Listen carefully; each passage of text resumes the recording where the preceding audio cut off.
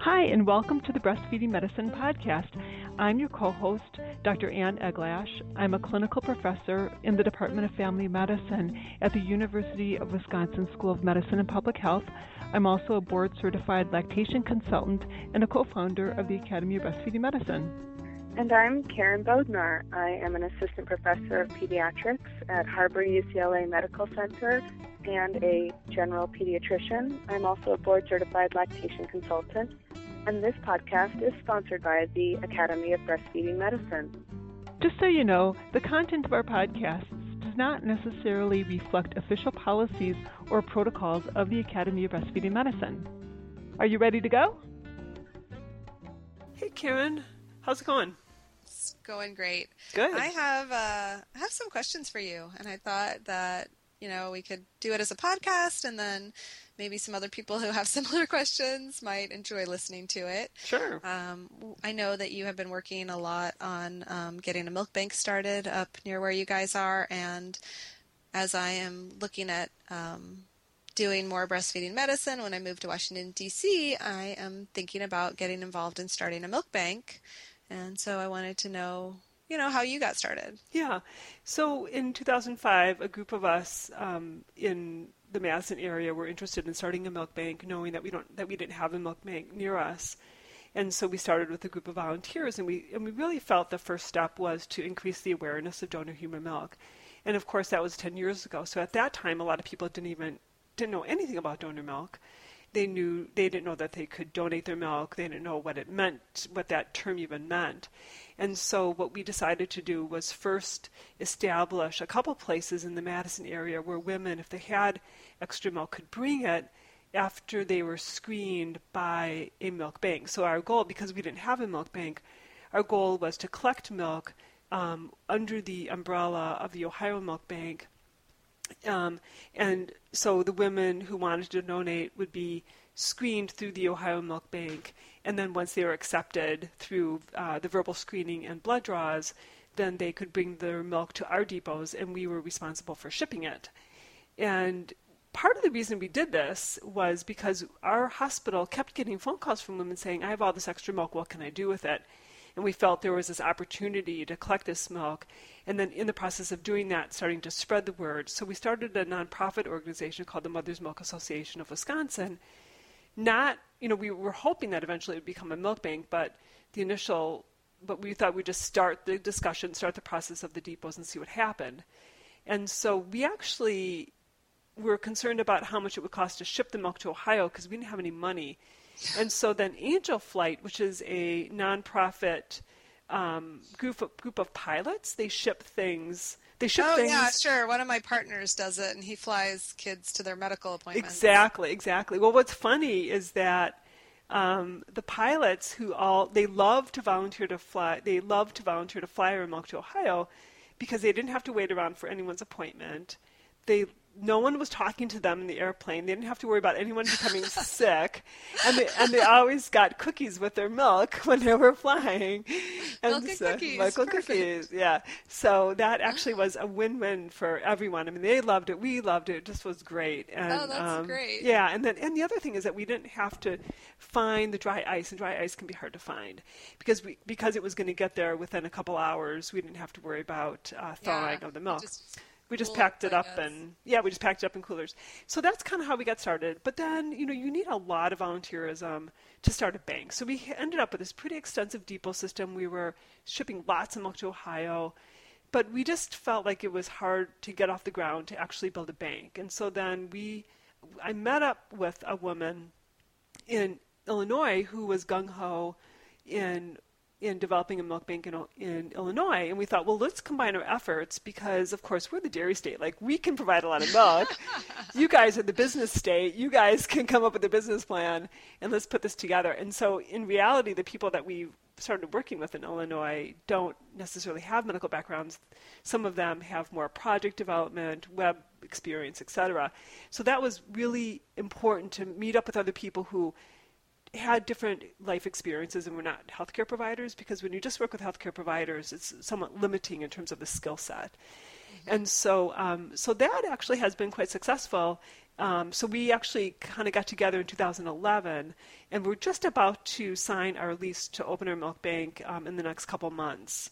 I think the hardest thing in opening that bank is coming up with the initial money to buy the equipment, to pay salaries and things like that, all the money that you need for infrastructure. And we kind of figure that you need about $500,000 to start off, but we're finding that we are not getting $500,000. So we actually have some other financial arrangements, to come up, with the money that we need to start. But the big thing for us is that we're right now between all of our depots in Wisconsin and all of our depots in Illinois. We have lots of depots now because we've continued to expand on our depot system. And now we've been shipping, in the last couple of years, we've been shipping milk to the Indiana Milk Bank, who became our mentor when we when we had our intention of developing the bank. You're called a developing bank through the Human Milk Banking Association of North America. And at that point, you get a mentor, and Indiana became our mentor, so we began shipping our milk to Indiana instead. And so with all these depots that we have, we send in more than 100,000 ounces of milk to Indiana every year. So we figure milk banks tend to be financially sustainable, and with just the milk that they're processing. So we figure, as soon as we open the doors, we have dedicated milk that will come directly to our bank. We'll have lots of milk to process, and we'll have lots of milk we'll have a lot of places to distribute because hospitals are really needing the milk. NICUs now recognize the importance of using donor milk when they don't have sufficient mother's milk.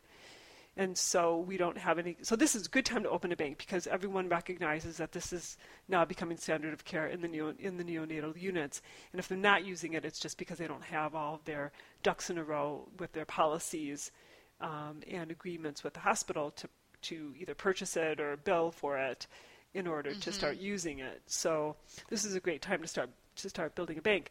And some hospitals now in Wisconsin are actually not only using it for premature babies who are under 2,500 grams or under 2,000 grams, they're starting to extend it to anyone who needs it, especially like the late preterms of 35 to 37 weekers who need supplementation, and even to term babies who need supplementation while they're still in the hospital. I think hospitals have found it to be so rewarding to have this available that they're doing that. And then the other thing that's really interesting about all this donor milk is that there's a lot of donor milk that gets tossed because it's, maybe the date has run out, or maybe it's been thawed for more than 24 hours or 48 hours, depending on the policy of the hospital, and they can't use it. And by golly, there are outpatients out there who would love to have that milk. And setting up a system so that milk doesn't get dumped by the hospital, but it goes right to someone. Have someone on their list who can come and pick it up that day and say, here, come and pick up these 10 ounces for your baby. I mean, that's a beautiful way to not lose drops of milk. So it's been quite the adventure. We've learned a lot, and we're really excited to have our milk bank open. Yeah, that's super exciting. Yeah. I really agree with what you were saying about how this is a great time for milk banks to start, because I think that the science is really, the studies have been there, and more doctors are recognizing the importance of getting donor milk to, particularly NICU babies, but also in other circumstances.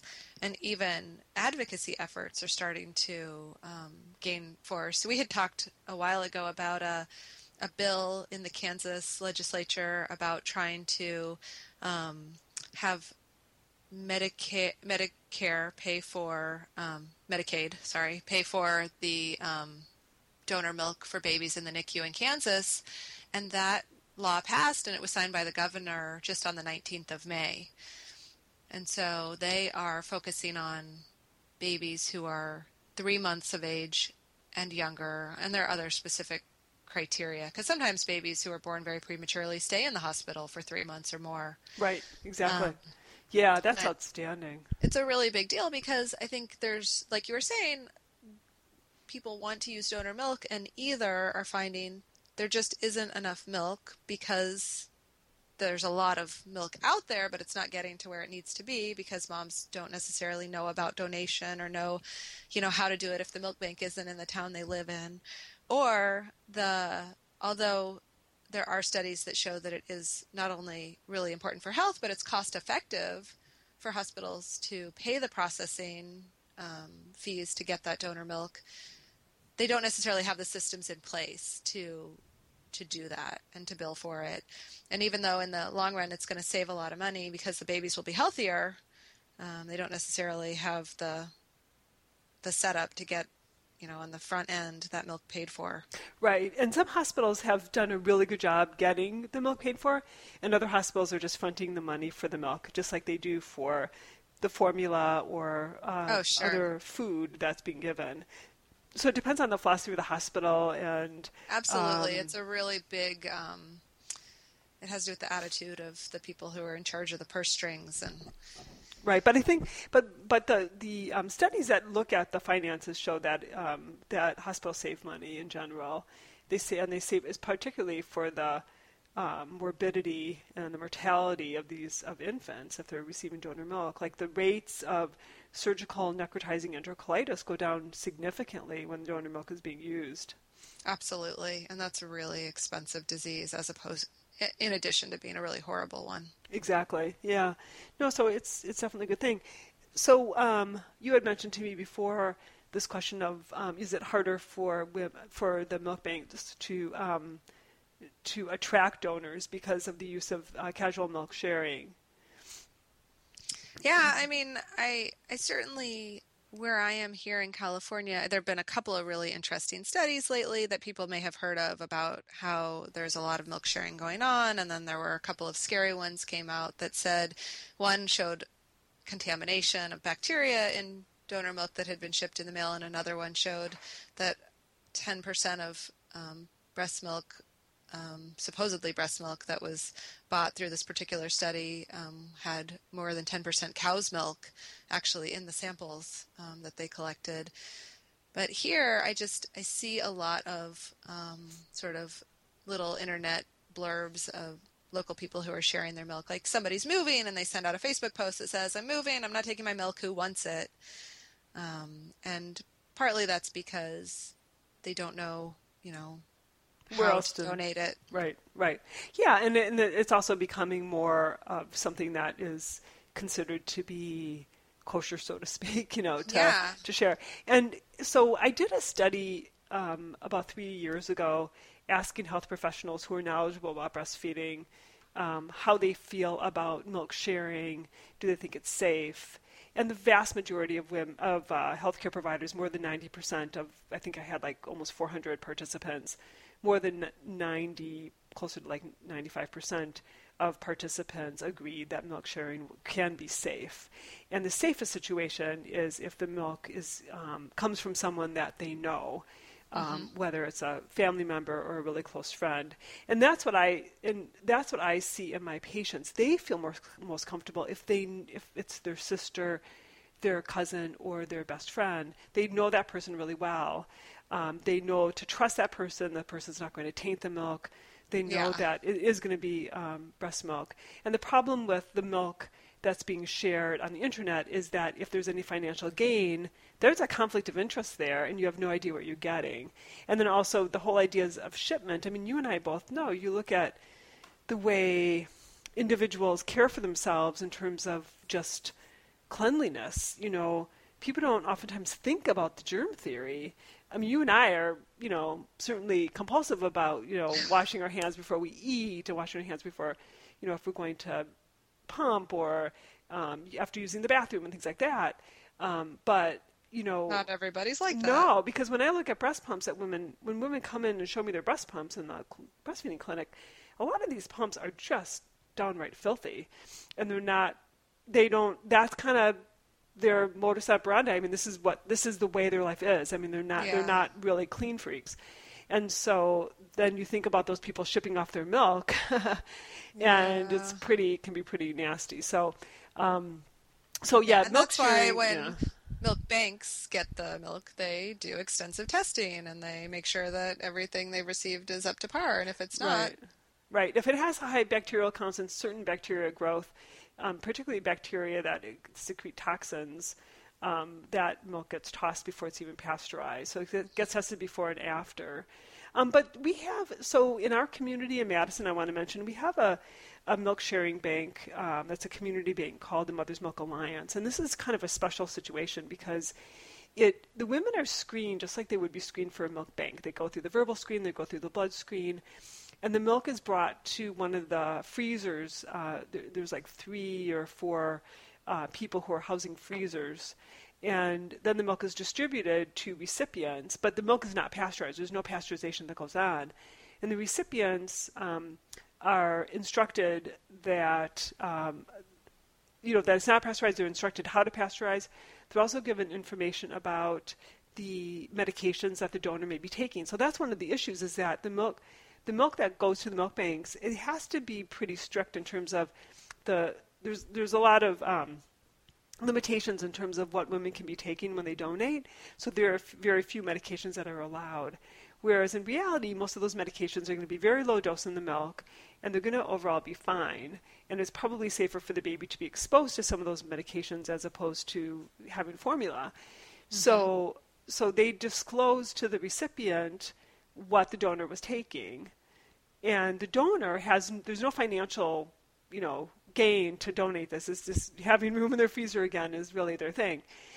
Or just wanting to donate, not wanting to dump milk down the drain. And that's been a wonderful system.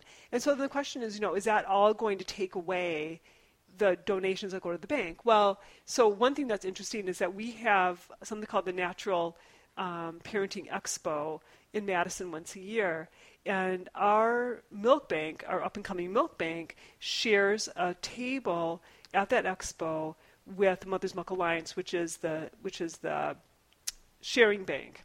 So we have the pasteurized bank sharing a table with the sharing bank in Madison, because it was all about milk donation, right? Mm-hmm. So families will come up to the table and say, "Oh, I have this extra milk in my freezer." And what's interesting is the fathers run to the table with the kid in the stroller, like, "Oh my God, I can get my freezer back. I'm going to go hunting soon. I got to get, And so they run to us, and clearly I know that they must have a freezer full when they're running to our table, And so we talk about the differences, and some people really feel very dedicated to wanting to donate to NICUs because they've had a sick preemie, they had a preemie, their cousin had a preemie, they want the milk to go to that population. And then other mothers feel like, no, I really want this to go to other women in the community. I know, my friend had low milk supply, and I saw how happy it made her to have this extra milk.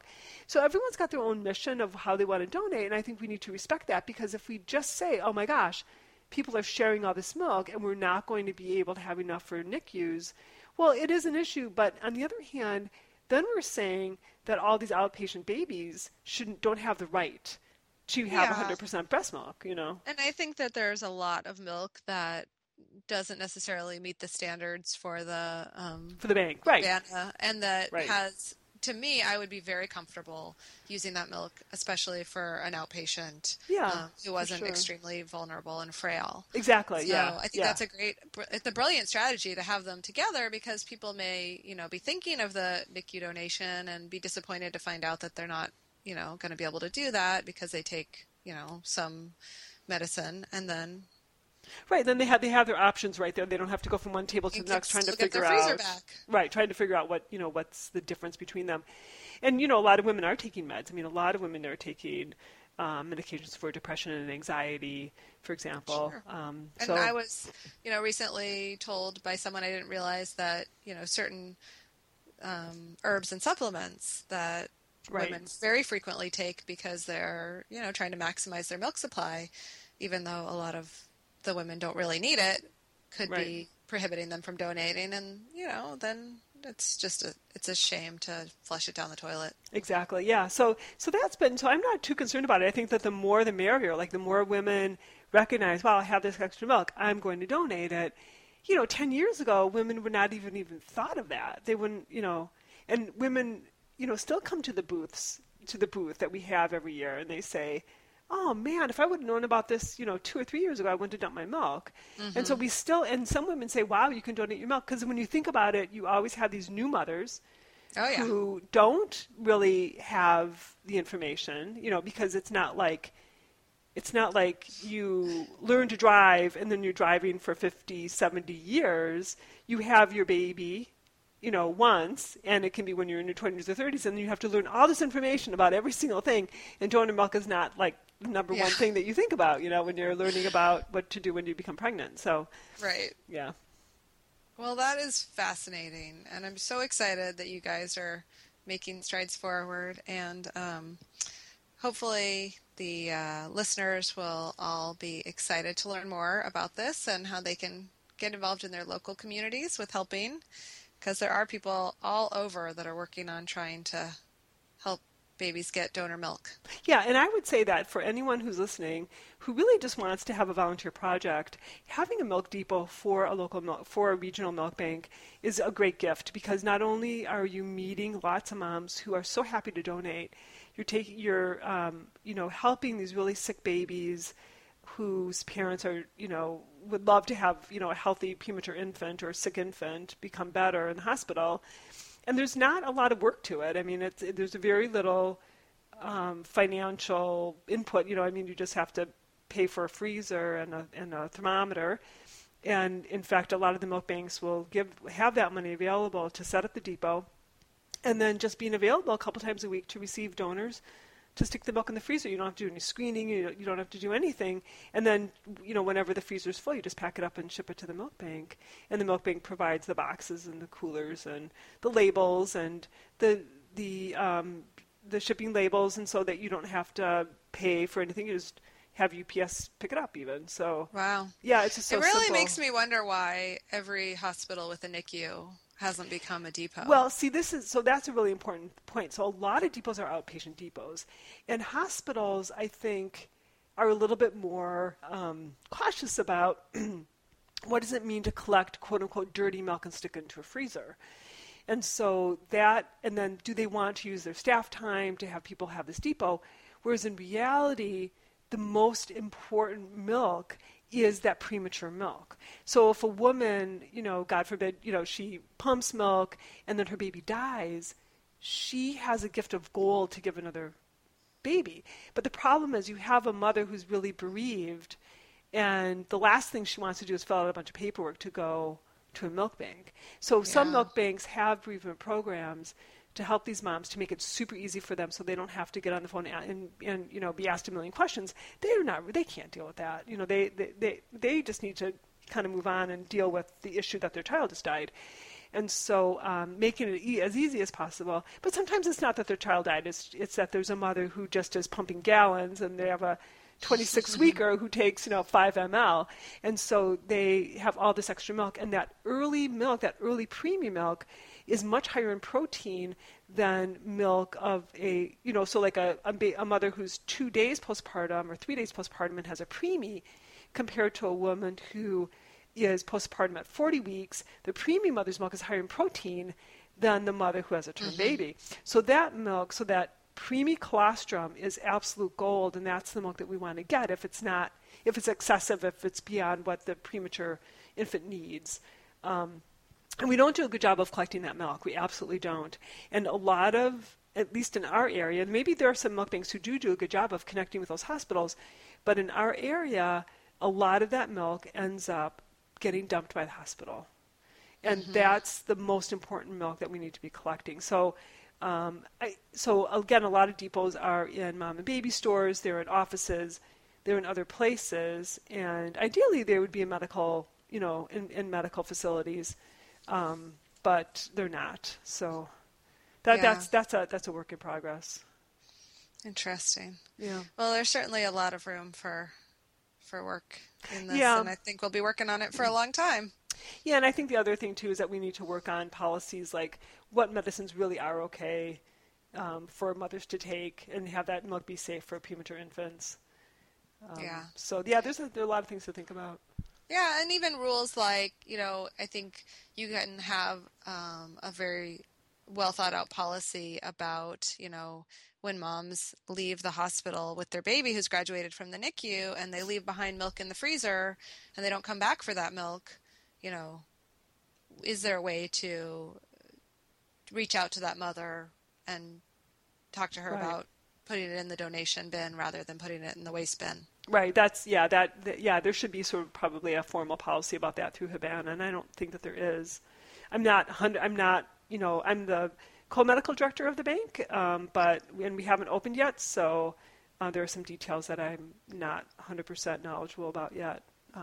But Sure, yeah. and I'm sure it's evolving over time. It's evolving. It's exciting. It is exciting. Very exciting. Yeah. Well, thank you for taking the time to tell me about all of that. And so I'm hoping that in a year from now, you can tell me about the milk bank that you're opening in Washington, D.C. Oh, yes. What you need are people who are in the D.C. area to contact you directly who would be interested in working on that whole project. Yes, and they can go to our Facebook page and send me a message, and I will be really excited to meet them when I get there. Perfect. All right. Well, take care, Karen, and I'll talk to you soon. Sounds great. Bye. Okay, bye. If you have any interest in the Academy of Breastfeeding Medicine or any questions or comments about this podcast, please email us at abm@b as in boy, f as in Frank, med.org. Thanks for listening. We'll see you in a few weeks.